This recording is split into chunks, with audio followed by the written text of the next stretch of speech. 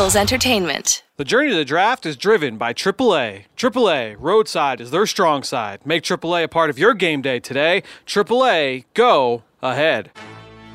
With the 25th pick in the NFL Draft, the Philadelphia Eagles select. You're listening to the Journey to the Draft podcast, driven by AAA. Welcome to the Journey to the Draft podcast, driven by AAA. I'm your host, Fran Duffy. We've got a fun show here as we're concluding our coverage of the East-West Shrine Bowl down in St. Petersburg, Florida. Wednesday's action is now in the books. We're going to recap what we saw over the course of this week in practice. We're going to start at the very top. C-Mac and I, Chris McPherson, are going to catch up with some of the news around the NFL draft landscape before we get into Pick 6, where we select 6 guys that stood out to us on the final day of practice here, or at least the practice that we're covering from Tropicana Field in St. Petersburg, Florida. After that, we catch up with one of my favorite analysts in the business. That's Emory Hunt over from Football Game Plan. Emory and I catch up about some of the players that have stood out to him over the course of the week of practice here in St. Pete. Then we catch up with Oklahoma cornerback Parnell Motley, a guy that I caught up with after practice here Wednesday morning. Really interesting guy, and a guy that has some interesting teammates as well entering this 2020 NFL Draft. Then we'll wrap things up and give you a little bit of a tease of what's to come here on the Journey to the Draft podcast over the next couple of weeks. But let's get started here at the very top. We're going to start things off with Draft Buzz. But again, before we start this show, just a little bit of a reminder, throw us a little bit of support. All you have to do is go to Apple Podcasts or Stitcher, leave us a rating, leave us a comment. It's the best way to help support the show, keep it going, make it more available to everybody else that's looking for this kind of a content. All right, now let's get things started here. Draft Buzz at the top with C-Mac and I. It's time for Draft Buzz. Now it's time for Draft Buzz. So this is a first here on Draft Buzz on the Journey to the Draft podcast, driven by AAA, as we are now doing this from the car, driving to the airport, to the Tampa International Airport from Tropicana Field. It was the final day of Shrine Bowl practices. And C-Mac, this is it's not our first podcast from the car, but it is certainly our first Draft Buzz segment, not planned whatsoever, going to the airport, leaving town. It's planned to an extent. Yeah. I'm trying not to be a backseat driver here as I watch Fran navigate the way through traffic like we've seen some of the running backs do this week down here in St. Pete. Almost rush hour traffic as we're getting ready to make our way back to Philadelphia, but we're getting Draft Buzz going. So, Fran, you let us off there. Let's get into, the underclassmen who are starting to declare, and it's starting to roll in now, especially now that the national title game is in the books. And Fran, yesterday, one big Iowa player from the trenches on the defensive side of the ball declares. Today, it's offensive tackle Tristan Wirfs, who's saying that he will enter the 2020 NFL Draft. Yeah, and I think when you look at Tristan Wirfs, this is a guy that I watched in the summer. I haven't studied the 2019 film yet, but big, strong, powerful people mover. Like, he is a road grader up front. Think of like a tackle version of Brandon Brooks. Like, that's kind of what Tristan Wirfs is. Excited to kind of dig in a little bit because he played a little bit of left tackle this year. Alaric Jackson, the left tackle for Iowa, who's also a pretty good prospect in his own right, had some injuries early in the year. So Tristan Wirfs moved over to the left side, and I think that versatility will help him a little bit, proving that he can play both spots. Really the big thing, and again, for Eagles fans now, the Eagles selected Andre Dillard last year in the first round. They already have Lane Johnson locked up. They're not selecting Tristan Wirfs in the first round of the 2020 NFL Draft, but he is considered by most to be a top 20 pick. So again, this adds another player into the mix that can be, selected ahead of the Eagles, and again, bump another player down the pecking order and put another player onto the board for that selection at right now 21st overall. So what's been interesting here in the last 24 hours or so at the Shrine Bowl is that the Clemson and LSU players, the ones who participated in the national championship game and were invited to play in this contest, have started to arrive, where they came into town on Tuesday. Some of them did their medicals, did not practice. Today, on Wednesday, DeAndre Overton from Clemson, wide receiver, he partook in practice, and it was very interesting talking to him afterwards, because I just wanted to get a sense, after such a deflating loss, what the last 48 hours, 72 hours have been like.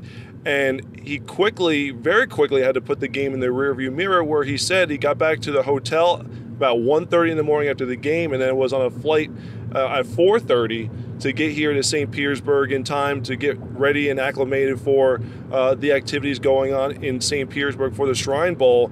The one thing that I found interesting before we transitioned to a couple of these underclassmen is the fact that I had asked, well, what happened? Clemson was up big in the second quarter of the game, 17-7, and of course they lost 42-25. What was the difference? And Overton said that they were not prepared, or they were shocked when they got the early lead. They didn't know how to handle it.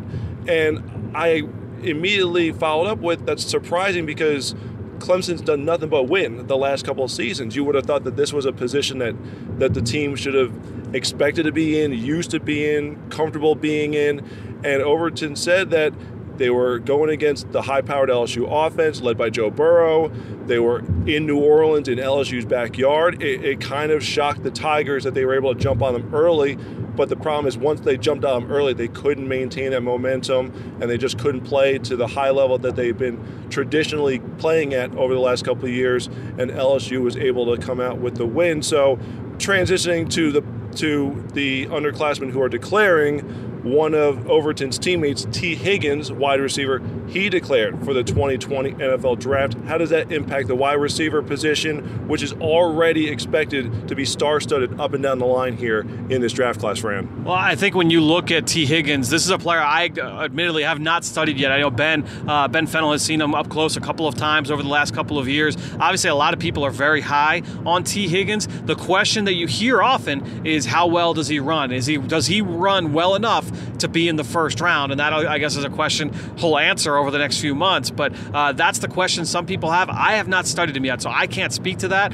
I will say this: this receiver group overall is very young, is very explosive, is very diverse in terms of their skill sets. It's a really, really deep group of underclassmen wide receivers in this draft, and the senior group of wide receivers is very talented as well. So when you look at this wide receiver position overall, T. Higgins adds to a group that already has Jerry Jeudy and Henry Ruggs and Laviska Shenault, Jalen Reagor from TCU. You can go down the list, CeeDee Lamb from Oklahoma. It's a really, really talented group at the top. When you talk about this wide receiver position, it's going to be really fun to evaluate them over the next few months and see how this pecking order pans out. T. Higgins is certainly a name right now that's in that mix in mock drafts, is going in the middle of round one.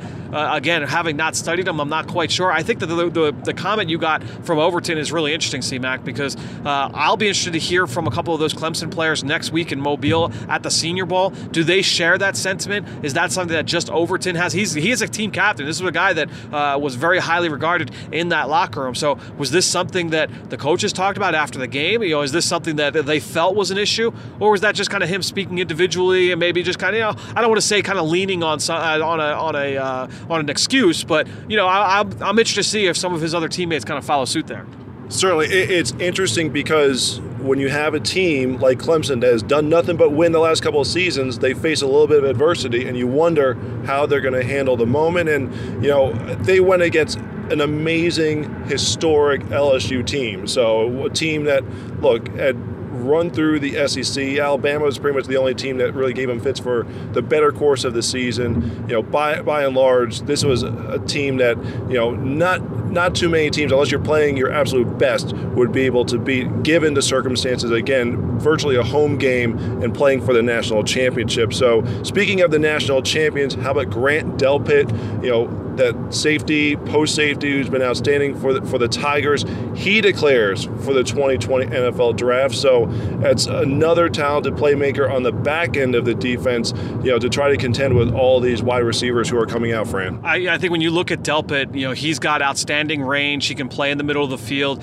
He's the prototypical free safety from a skill set standpoint. He's got a wingspan, that you like. He's got that body type that you like.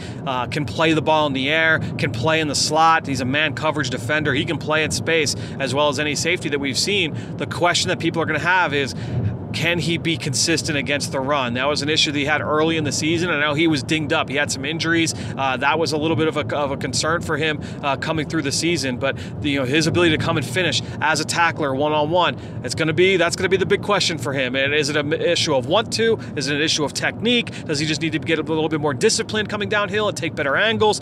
That's going to be the thing that coaches, scouts, executives, everybody wants answers to those questions. That'll come from film study, talking with the kid. That's going to be the big topic of discussion for him. But certainly right now, again, another player that's in that round one mix. I mean, I've seen mock drafts where he's going top 10, top 12. So it could be another player, again, that bumps another player down the board for the Eagles. And that's big. If you're an Eagles fan, seeing some of these big name underclassmen declare is good news for the Eagles picking at 21. All right, so as we wrap up our coverage from the Shrine Bowl in terms of the day-to-day action of what we saw at the practices, let's get into Pick 6. We're going to pick our 6 players who stood out during Wednesday's practices. Now it's time for Pick 6. All right, so as we now enter the bridge that's the tollway over Tampa Bay, as we get closer and closer to the Tampa Bay International Airport, C-Mac, let's talk through the players that we saw today. And look, it was our last day here, and I just kind of wanted to say, all right, what's the position group that gives me the most juice, looking at this Shrine Bowl? And there were a number of receivers here this week that I thought really piqued my interest, and I said, you know what? Today, I'm just going to kind of focus in one more time on all these wideouts, and I just really homed in on all those guys on both sides of the ball, or both the East and West team. The first one, I'll go from the morning practice. So the East squad, watching Aaron Parker, the kid from Rhode Island, to me, really stood out today. It was a heavy red zone day for both the East and West teams. So a lot of stuff inside the 20, red zone 7-on-7, one-on-ones, routes on air, team drills, everything. A lot of that stuff was inside the 20, inside the 25-yard line. A guy like Aaron Parker, and there were a lot of big receivers here. He's one of the bigger receivers on the East squad. He went up and over a number of guys in that morning practice, showed the ability to win contested catches. I've talked with a lot of people that have said that he's one of the more impressive receivers here in attendance at the game. So I think when you look at Aaron Parker out of URI, this is a guy that has caught some eyes for sure. And to me, was a guy that really stood out to me from the morning practice. I certainly agree, and I would go back to say, I think earlier in the week, I think Monday, it was, you see that like Carolina blue-esque helmet, and time after time again, he was, a reliable pass catcher for the quarterbacks, and he keeps saying, well, who's that guy? And it was Aaron Parker. Keep looking down at the roster. So love the pick there. Now, for full disclosure on my part here, I missed the East practice this morning because we were celebrating the fact that Harold Carmichael is going into the Pro Football Hall of Fame. At Look It In on Twitter, definitely send him the congratulations. They are so well deserved. It was a tremendous morning where I found out at probably around 6 o'clock, 6:30 or so, shortly after I woke up. We've been planning for the potential of whether it was going to be Harold. Dick Vermeil was a finalist. Al Wistert was a finalist. Bucko Kilroy was a finalist for the special centennial slate where they were going to pick 15 either contributors or former players or coaches or executives who have been kind of overlooked over the years in the Hall of Fame voting process. And Harold Carmichael epitomizes someone whose career has been completely forgotten about, where basically after 25 years, his case had to be dusted off, and you essentially had to start from scratch. And I give a lot of credit to John Ganode from the Eagles Media Relations Department, who put together an amazing stat sheet that was presented to all the members of the selection committee at the meeting in Canton, Ohio a week ago. Sal Palantonio was the one who volunteered to present for Harold.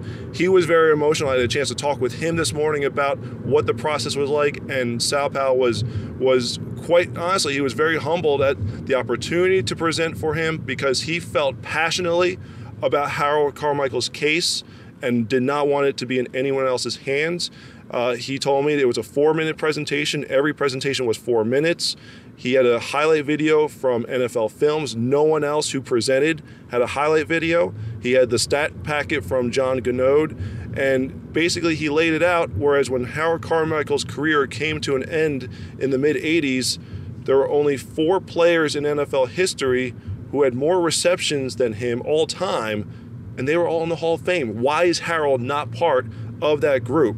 And Sal Powell said that he felt the case really resonated, especially with the former coaches and executives and current coaches, because I mentioned that because Bill Belichick, the New England Patriots coach, was one of the people on this special voting group. So congratulations to Howard Carmichael. Spent the morning, being able to help put together a great series of content for it. The Eagles video team and social media team doing a phenomenal job as well, pulling everything together. And just forget what he's done on the field for a second, and you have to add to this. Speaking with Charles Davis from NFL Network at the Shrine Bowl practices, talking about Howard Carmichael, Charles is like, Harold's a guy who invented the back shoulder pass. The back shoulder fade is a result of Howard Carmichael. And Charles was joking. One thing is the fact that he's 6'8", and the catch radius is basically the width from the pylon to pylon in the back of the end zone. But it's also that maybe he didn't have the best quarterback play at times in the 70s before Jaws came along, and maybe it was an errant pass that kind of made it come to fruition. But nonetheless, that alone, Charles was saying, should get him into the Hall for what he's done for the game. But he was the NFL Man of the Year in 1980, helped the Eagles get to their first Super Bowl appearance in that 80s season, and has been a phenomenal ambassador for the organization and the city ever since. So congratulations to Harold. Again, I did not get to make it to the East practice, so I was focused more on the West practice.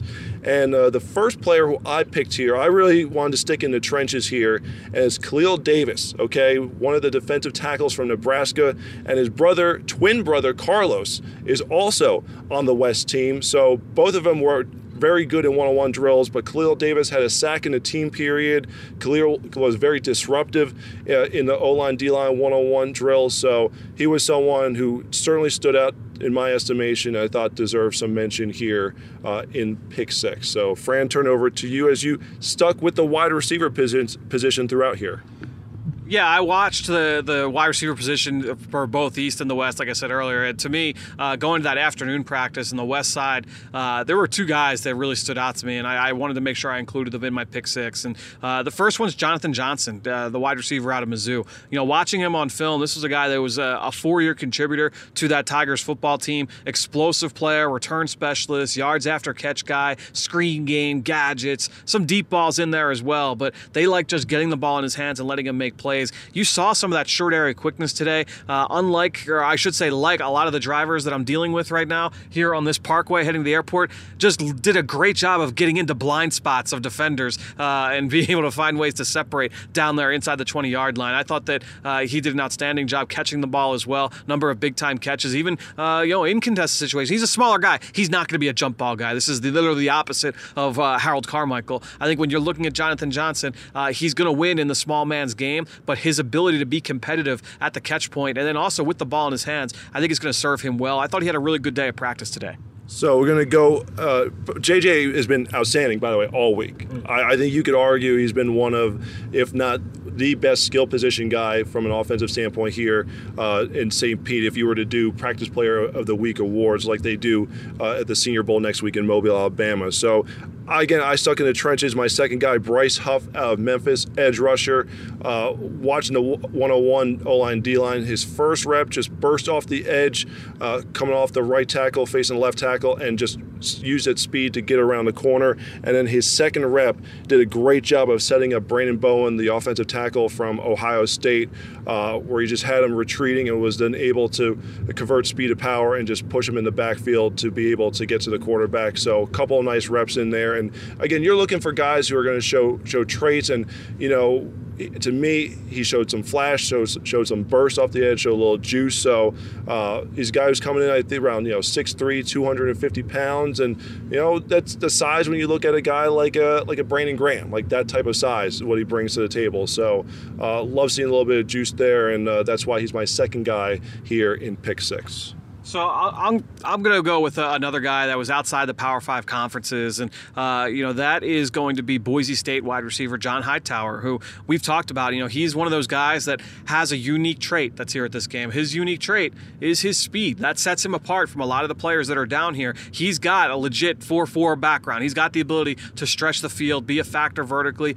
He's had some drops this week. He had a couple drops today. He also made some outstanding catches, and I think when you look at guys like Will Fuller, and I mentioned this. If you go back and listen to an interview we did on Mr. Relevant with Dane Brugler back, I want to say it was late September, maybe early October. We talked about John Hightower, and I told him after I watched a couple games, and I said, there are a lot of the same positives and negatives with Hightower that you get with Will Fuller. And Will Fuller was pretty inconsistent, at Notre Dame. This is a speed demon, can go up and get it, but had the ability to make the big play. This is a big play league, and John Hightower can make the big play. So you may live with some of the drops. It's I think when you look at some of the big play guys, the young guys that have come into the league over the last couple of years, the Deacon Metcalf's a great example. The Eagles fans saw it up close this season. That first game against Seattle in the regular season, Metcalf had a couple of drops, a couple of bad ones, and you see that on film. Darius Slayton from Auburn with the New York Giants, same thing. I went and watched all of Slayton's targets before the Eagles matched up against the Giants. Yeah, a lot of people focused in on the big play.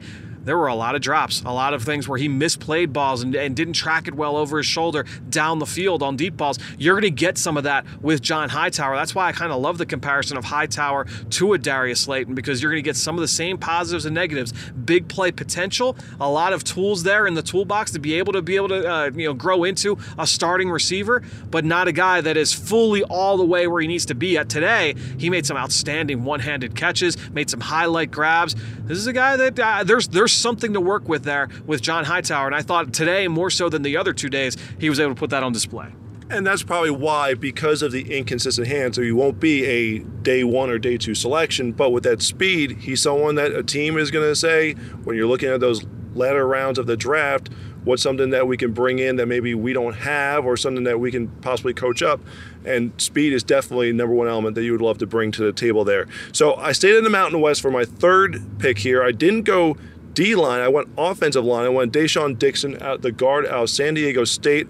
Like the size, body composition, 6'4", about 320 pounds or so. Love the way that he gets into his sets. Thought he did a good job stonewalling the opposition in O-line, D-line drills. And it's just very interesting looking at him, as one of the bigger but better put together, I feel like, offensive linemen here in attendance.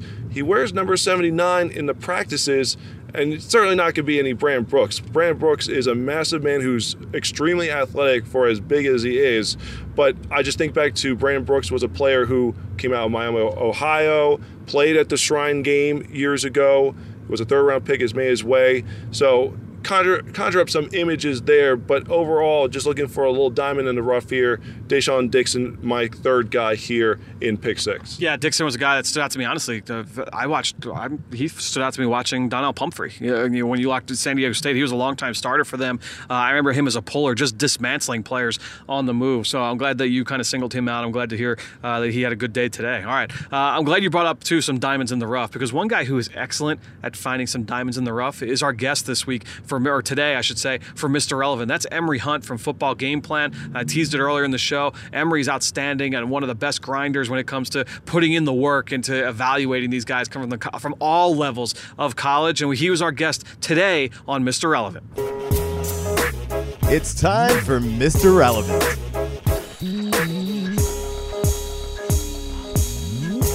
Really excited to welcome in one of the best in the business, Emory Hunt. Emory, this is the first time you've ever been on the Journey to the Draft podcast, driven by AAA. Welcome to the show. Appreciate you guys having me on. I've seen you all around this country, man. Follow you around. We've been doing it for years, and you're one of the guys that's every year, always at all these games. You are one of the biggest grinders in this business, and it shows up in your work. Appreciate you, man. So that's why I want to bring you on and talk about who are some guys that have stood out to you here at practice or even in film study coming into the week. Who's the number one guy? Who's the guy that stands out off the top? Don't judge me because I'm not biased with this one, but the number one guy is guard Kevin Dotson from Louisiana. Okay. Every time you see a big run coming behind that right side, it's because he's cleared an expressway in a lane. And also, I've been impressed with what he's done in one-on-ones. And that's really hard for an offensive lineman to have success in a drill that's catered toward a defensive player, and he's done a really good job. So he, to me, is the number one guy that I've seen so far today. Yeah, I can only think of one rep that I've seen so far this week where he's lost. I think Bravion Roy from Baylor got him out. I got him on the ground on one rep, but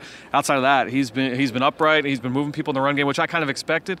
I agree. The one-on-ones is where he's really shining. That's impressed me. I wasn't expecting that. Yeah, because I was shocked, to be honest, when everyone was talking about Robert Hunt, who's good. Yeah. But I thought coming into the season that Dotson was the better player, but Hunt is really good as well. Yeah. Unfortunately, he's going to be injured, so we won't see him next week. Sure. But that Raging Cajun right side is outstanding. I would also say Aaron Parker, the wide receiver from Rhode Island, is impressive, man. Yeah, he's been great day Wednesday. Mm-hmm. What is it that you like about him? Toughness, and you see how it is out there in Philly with the receiving core. You got to be mentally tough, number one, but also physically tough. And he fits the mold. And I talked with him earlier this week, and he talked about getting developed under Coach Jim Fleming, who's a tremendous coach out there at Rhode Island. I was like, at one point in time, this was unheard of to have a Rhode Island player here because you guys were perennial doormats. And now you're almost beating Central Michigan. You're competing in the CAA. You got two guys out here. Two guys here, yeah. So he's been talking a lot of good stuff.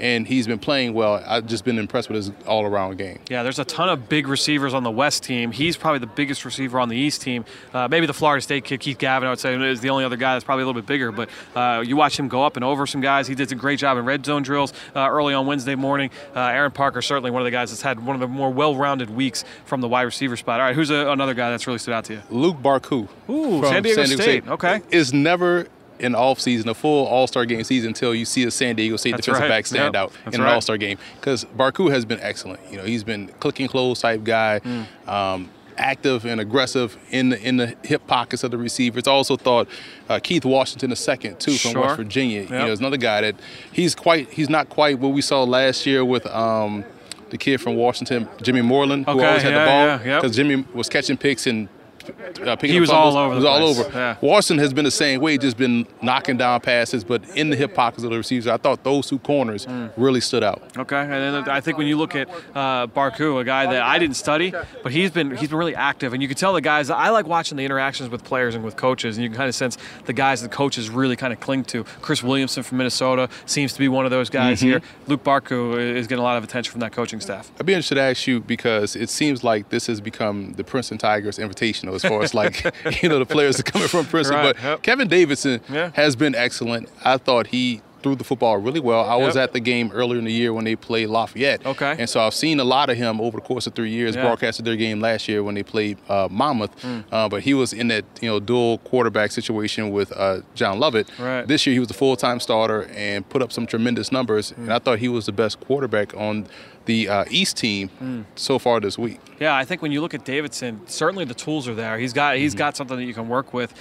I think when you talk about a guy who's only been a one-year starter at the Ivy League, you see some of those mental things on film. Like I watched a couple of the games later in the year. I know I watched the Dartmouth game. I watched a couple of the other ones where mentally you just want to see him process things a little bit faster, and some of that stuff can come with more reps. I'm excited to kind of go back and watch some more of these practices as well and get a better sense of how did he see things when live bullets are flying. That'll be one of the things to watch Saturday in the game as well. Yeah, because you talk about upside, and he has a ton of it because, again, you mentioned it, one-year starter. Yep. He was part of that whole 3-quarterback platoon system, which is unique but fun to watch at Princeton. Right. But he got the full-time gig this year and put up numbers without Horsted, Carlson. That's a good point. And, those speedy guys in the backfield. Yep. So he's done a lot. Adamitis is a guy that was a good target for them at tight end. But Davidson did a great job. And I've also been impressed with Tyler Huntley. Yeah. I talked with him yesterday, and he talked about how he compares his game to Rodgers, Bridgewater, and Jackson. Rodgers because of he could make throws off all different platforms. Bridgewater because he's been through a lot. He's calm. He likes his demeanor, and he's done that. And Jackson because he makes plays. Right. And so I was like, that's a unique answer. And he's like, people sleep on his accuracy. And that's what he's out here to showcase. He was just so efficient all year. He rarely turned the football over. Obviously, you talked about his resiliency, a guy who's battled through a lot throughout the course of his career. I've been impressed with how he's thrown the ball here this week, too. When you talk about that Utah team, and everybody talks about Zach Moss, who we'll see next week at the Senior Bowl, and then that defense. And to me, like, John Pennicini, the D tackle for Utah, he's been one of the standout players. They don't have answers for him in one-on-ones. Run game, inside zone, or inside run, he's standing out. He's had a really good week, too. He's so strong at the point of attack. Yeah. He's legitimately making no linemen look like cows on skates. He's just pushing these guys in the backfield. His hands are heavy. It's like a George Foreman type punch. So it's been impressive. That's a great name to pick up because he was really good all week as well. All right, so I'm going to put you on the spot. Looking ahead now to next week because we're starting to turn the page a little bit as practices are starting to wind down here. Who's one guy that you're really, really fired up to see next week in Mobile? Jalen Hurts, and I'm going to tell you why. Because we know we were down there the year Carson Wentz and So you had Carson, it was Dak and the kid from La Tech. It was Jeff Driscoll. And then Cody Kessler. Yes. So you look at those. You have memory, man. I can't remember all these guys that were all there at the same time. Okay, go ahead. All were solid throughout the week, right? Yep. And came away impressed with Driscoll. Like, man, he looked so much better than he did at Florida. Yep. And Hurts has that same type of cachet coming in. What we saw at Alabama to what we saw, at Oklahoma. Sure. We know he's going to win all of the press conferences and he's going to win in the interview room with the coaches. But I'm excited to see the throwing side by side with all these guys, but also how he does in a different arena because he had to learn that playbook at Oklahoma, short notice. And we're going to see what he's going to do, with this offense. I don't know who's coach. I think he's on the Bengals side. Yeah, I believe so. I think he's on the south side. So we'll see what he does there. But I just want to see how he throws, man, because that's going to be the biggest question. Can he be consistent? We know he's a playmaker, but the passing part, people want to still have some questions. Just want to see how he plays. I think I'm excited to see him more so than anybody else because of what's at stake for him. As we record this, we're still waiting on the Joe Burrow news. I think there's still only 6 quarterbacks confirmed for next week, but we'll see. Jalen Hurts certainly going to be one of the bigger names. You got him. We got Justin Herbert. Some of the best players in college football. Jim Nagy's doing a great job of making sure the top passers get to Mobile. So they got to let Joe Burrow play with his entire LSU uniform. Just let him wear the whole uniform. Can he keep the cigar in during practice? Like, can he keep that going? Like, that would be cool to see if he can keep that rolling. But Emory, we'll see you next week in Mobile. Really appreciate your time here on the Journey to the Draft podcast. Appreciate you, Frank. Keep doing great work, man. Awesome stuff there from Emory Hunt. And again, you could follow him on Twitter at FBallGamePlan. And he does an outstanding job covering the college game, covering the NFL game, everything that he does over Football Game Plan. He's an outstanding analyst and one of the best grinders in the business, like I mentioned earlier. All right, before we get on to the next part of the show, again,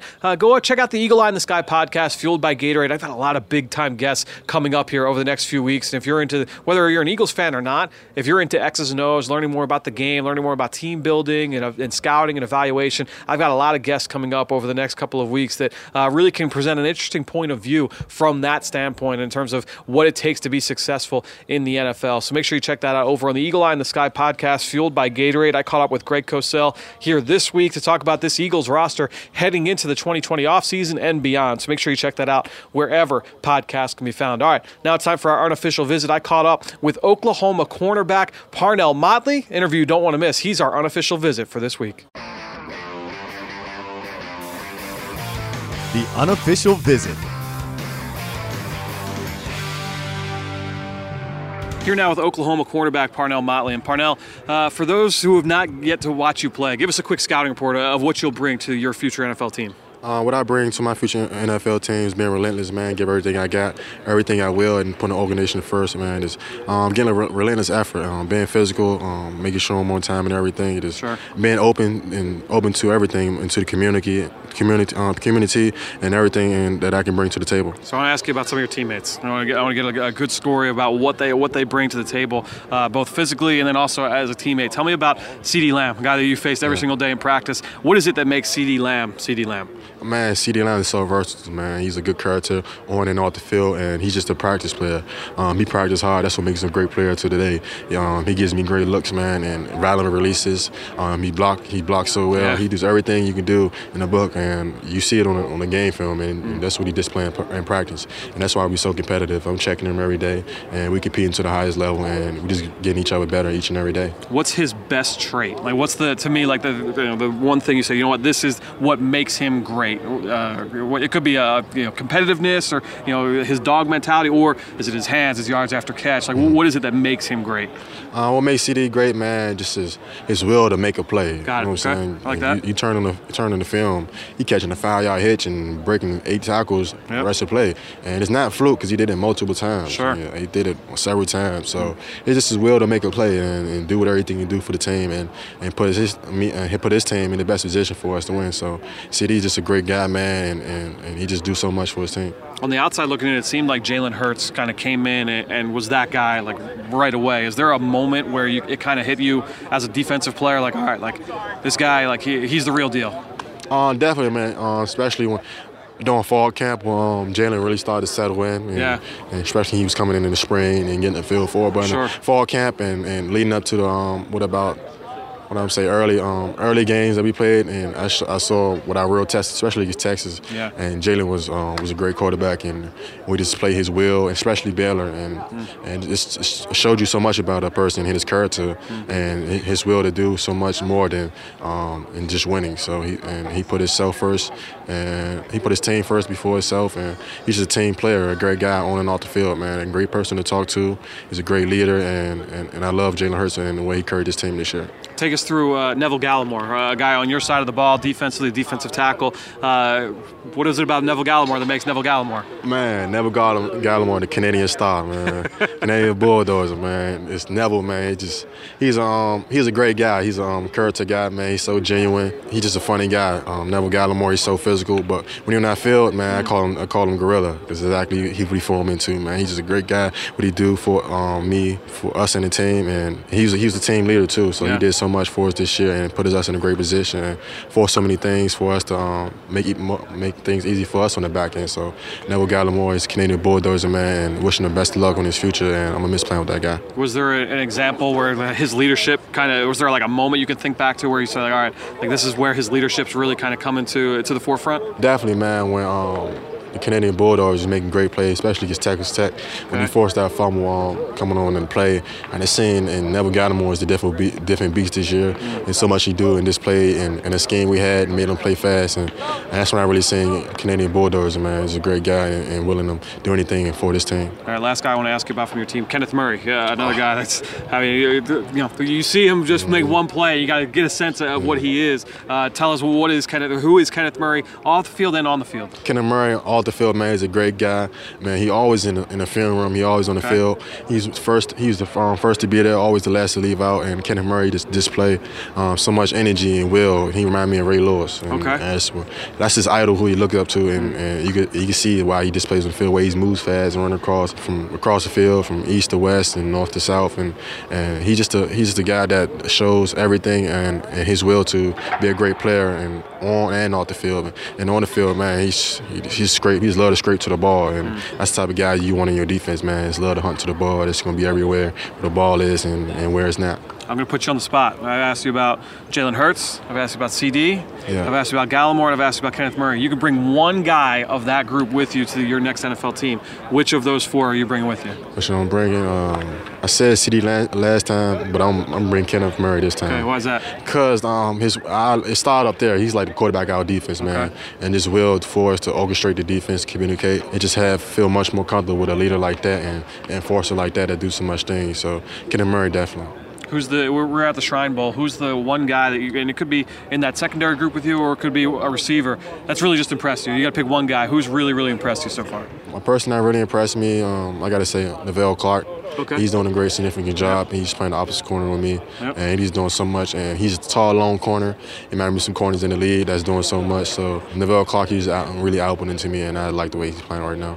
All right, Parnell, really appreciate the time. Best of luck throughout the rest of the process. No problem. Awesome stuff there from Parnell Motley. And to just kind of wrap this up, we're leaving St. Petersburg, Florida here Wednesday, and we're going to come back to Philadelphia to the NovaCare Complex. We're going to record one more podcast this week on Thursday. C-Mac and I are going to kind of put a ribbon on everything that we saw here from the week of practice, maybe give out a couple of awards and preview Saturday's game in terms of what we're going to see from a matchup standpoint and what you can keep your eyes out for here as from an NFL draft standpoint in this game. And then we'll start our Senior Bowl preview. We've got that here on Thursday as well. Ben Fennell will be back with the show on Thursday. We'll preview next week's action from Mobile, Alabama, and we're going to have daily podcasts from Mobile as we break down all the action from the Senior Bowl. Until then, we'll see you next time here on the Journey to the Draft podcast, driven by AAA.